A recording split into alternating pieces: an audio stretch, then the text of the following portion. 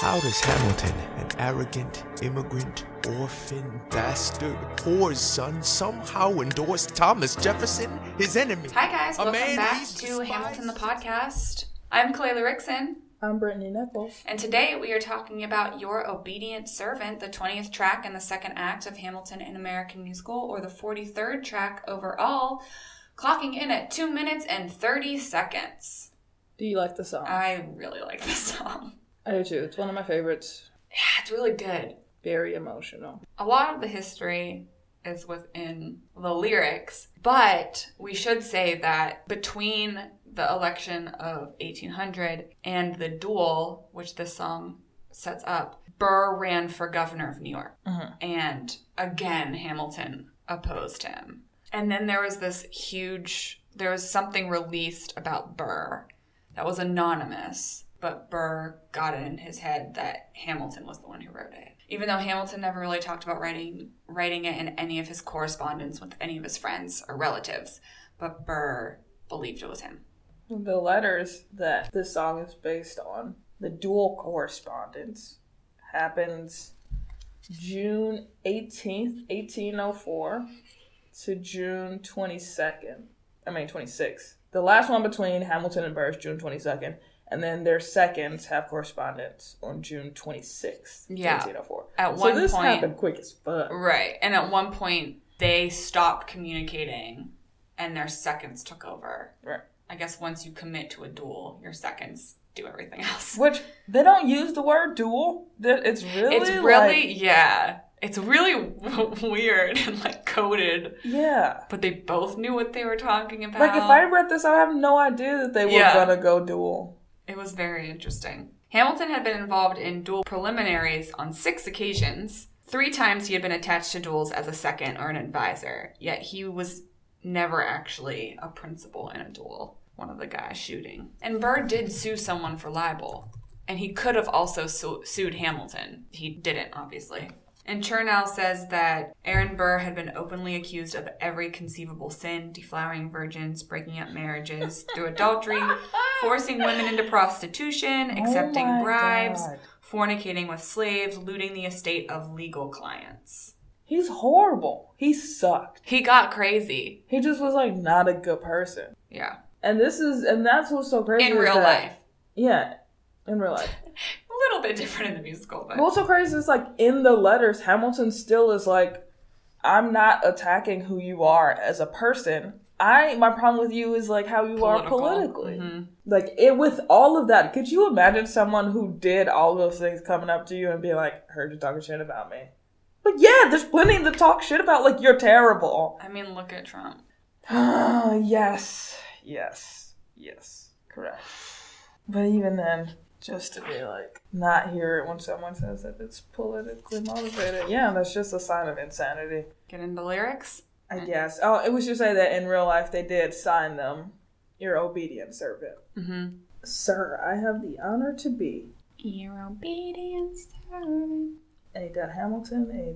Burr. All right, getting into this song. Burr starts us out the same way he started out many other songs, except this sounds like he's about to murder someone. Yeah, and he's being the meanest he's ever been. Yep. Questioning how Hamilton has any of the things that he has. Because at this point, he thinks that he's tried it Hamilton's way, and he still doesn't have anything.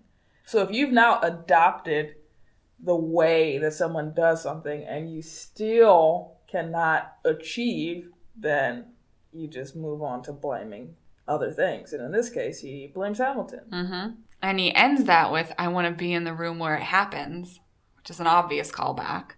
But he still thinks that Hamilton is the person keeping him out of these rooms. Me from winning. I want to be in the room where it happens, the room where it happens, the room where it happens. You've kept me from the room where it happens for the last time. He literally says, you've kept me from the room where it happens for the last time. And that's when he starts writing his letters. Yeah, he's committed to killing him before the duel even happens. I mean, he's decided... He's got to go. Yeah, he's decided that he wants the duel to happen at this point. Yeah, to me, I don't think that he's interested in Hamilton, apologizing or... Well, I also think he knows that Hamilton will never apologize. Right. Yeah. So,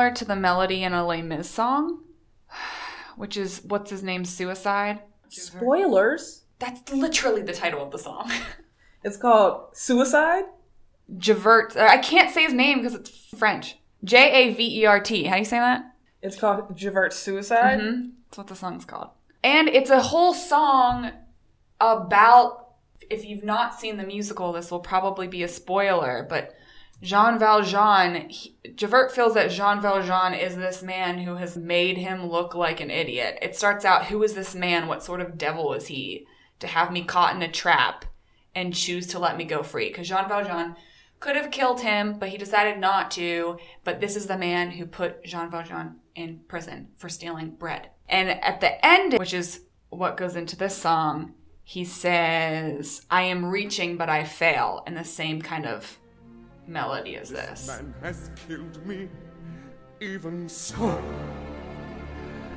I am reaching, but I fall, and the stars are black. But it's also kind of a similar feeling. I mean, this guy commits suicide, but, you know, Burr could have died. I mean, it wouldn't have been suicide, but he's putting himself in a position to potentially die.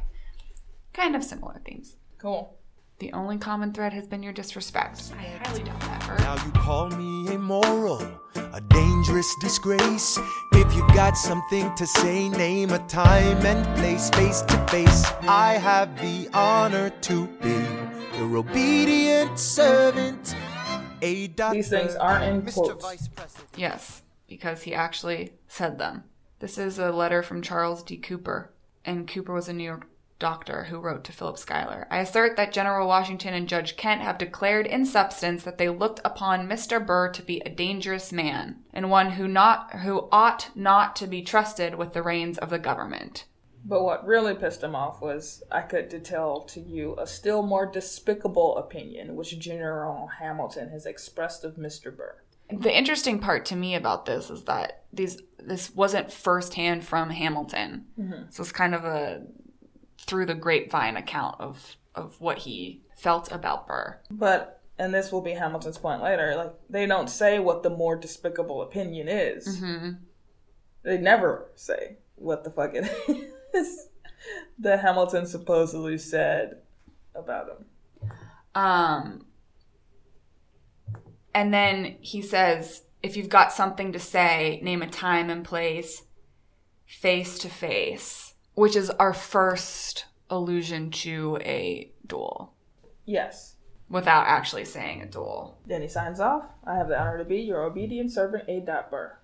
Hamilton starts off. Mr. Vice President, I am not the reason no one trusts you. No one knows what you believe. I will not equivocate on my opinion. I have always worn it on my sleeve. Even if I said what you think I said, you would need to cite a more specific grievance. Here's an itemized list of 30 years of disagreements. Mr. Vice President, which you could interpret as a dig.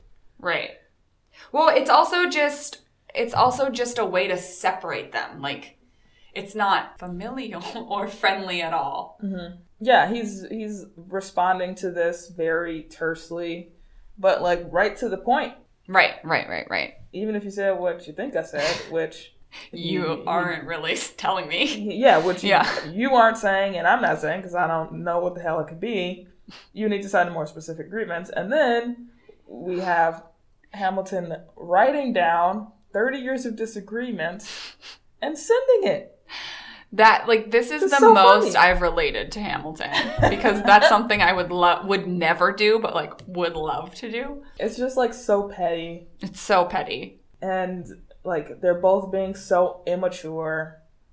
And this is similar to how it went down. Hamilton says, I need you to be specific. You're not saying what I've done. Yeah, how am I supposed to refute it if you won't tell me what it is? Right, I can't refute what I don't know that I've said. Right.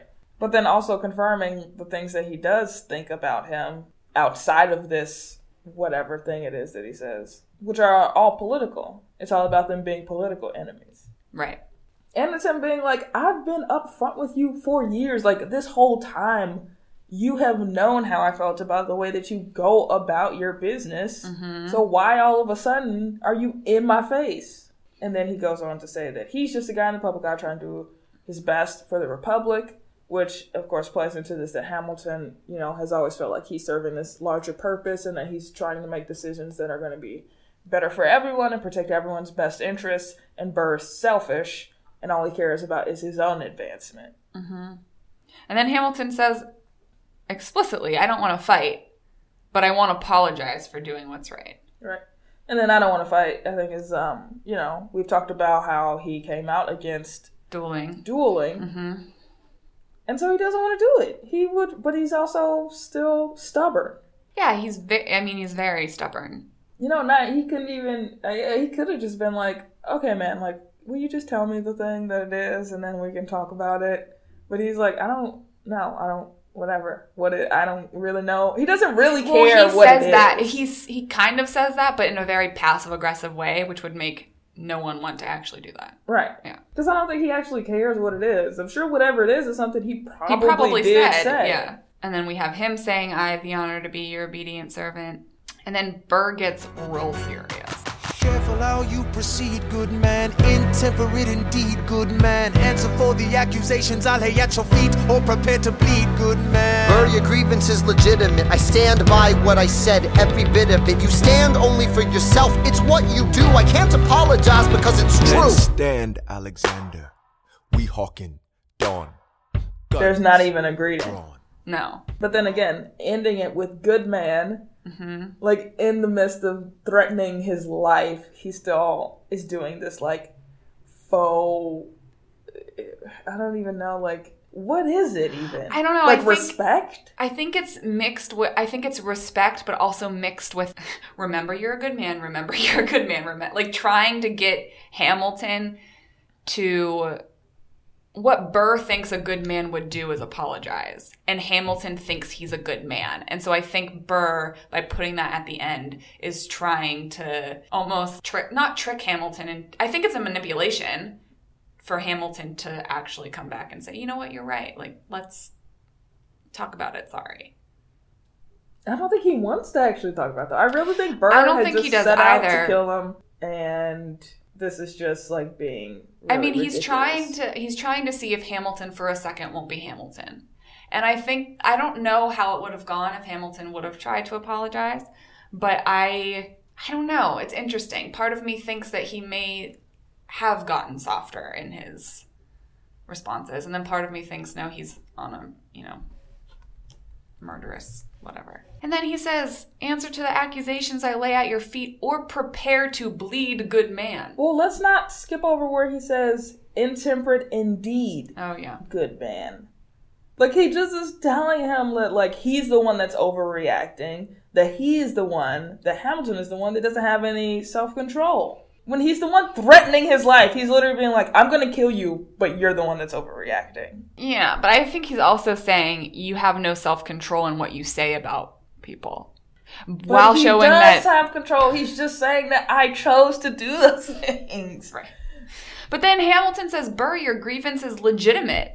And then he says, I stand by what I say, every bit of it. Yeah, he's saying that, I say the things that I say. Even though the thing is, like, I feel like that's what happens is they moved past the whatever thing that he said that was despicable. And it's Burr being like, it's not about, when the truth comes out, it's not about this quote-unquote despicable thing. It's that's about the thing. Everything. That's like the impetus for him starting this. But for Burr, it's clearly about, like, all these years and years and years of all this shit. And then Hamilton is like, well, now that you've actually said what it is, which is not this one thing, it's all of it. Yeah, I still stand behind all of those things that I've said. Mm-hmm.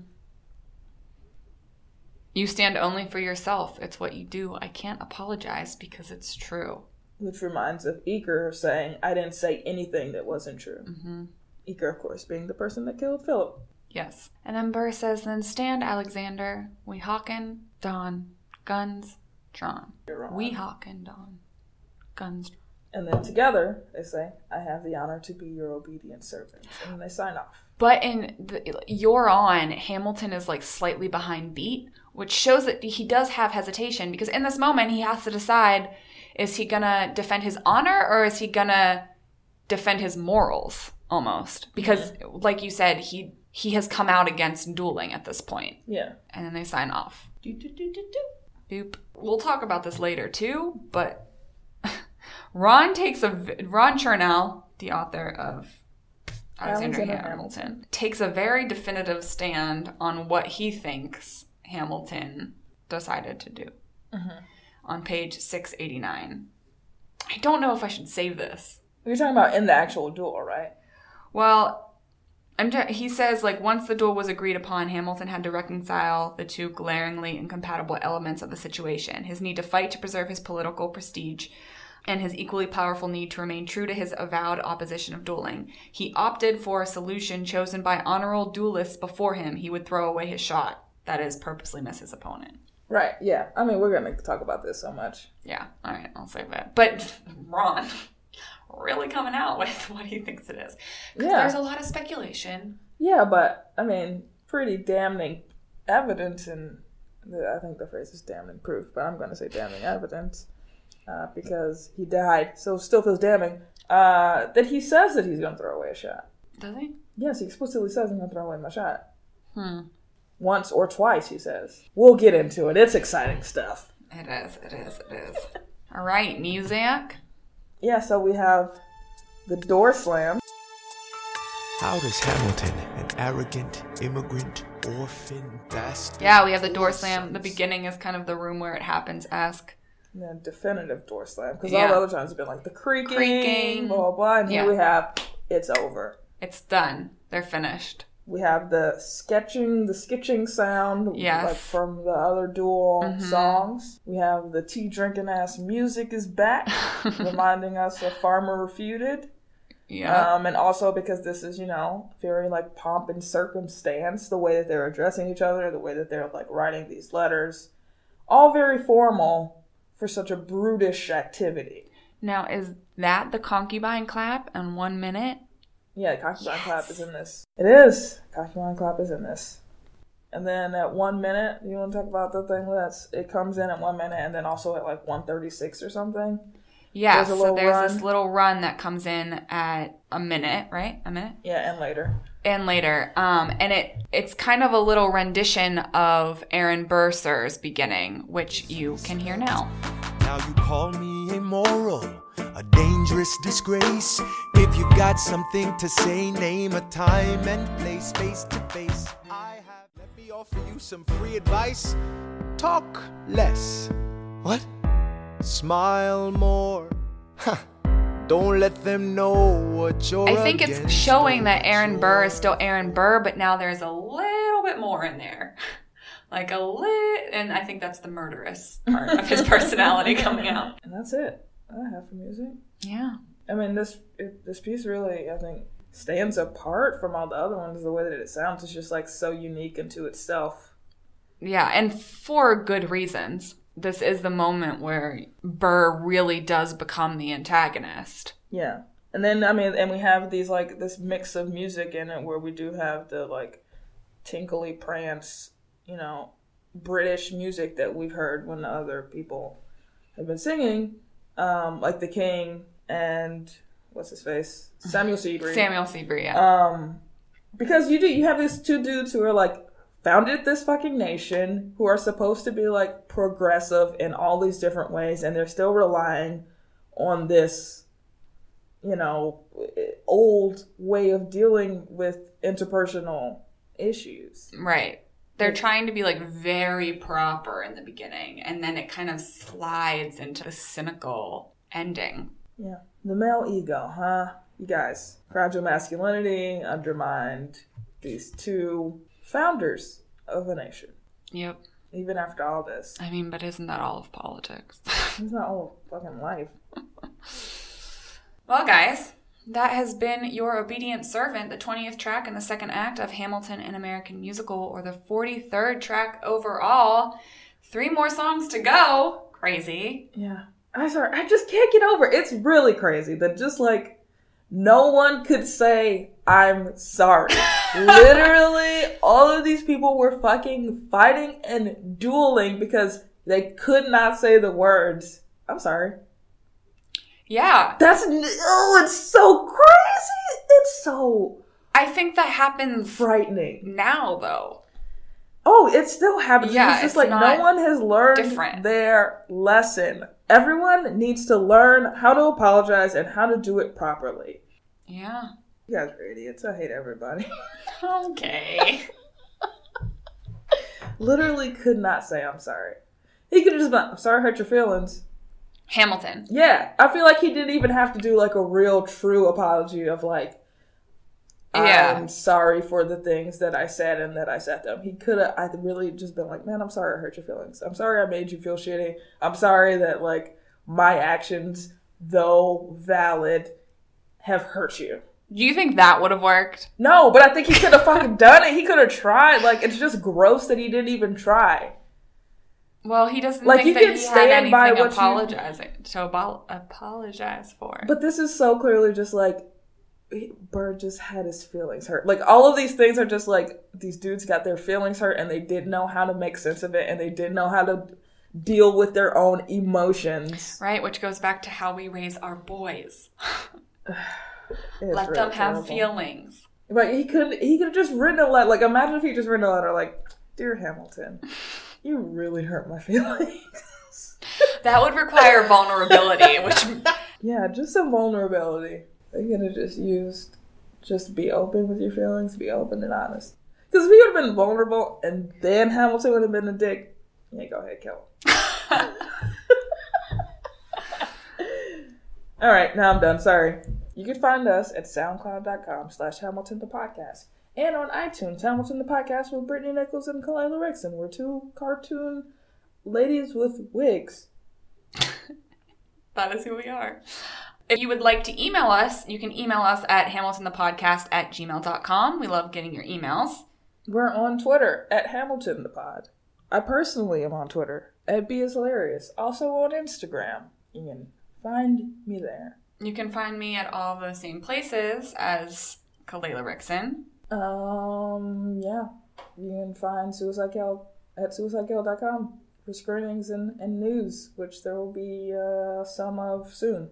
So keep an eye out. All right, guys. Or not. Do whatever. Live your life. I don't care. Well, we're signing off. Me proudly, you and shame, A.Ham. Hamilton was also a dick. Just saying. Not a murderous dick. Well, I haven't murdered anyone ever and won't. But Burr, has not murdered him yet. Well, you don't know. The Civil War might be approaching. All right. Oh, there was one point where Hamilton said a civil war would be better than Burr as a president. Did you read that part?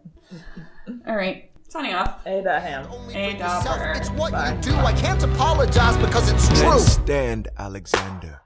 We hawking dawn. Guns drawn. You're on.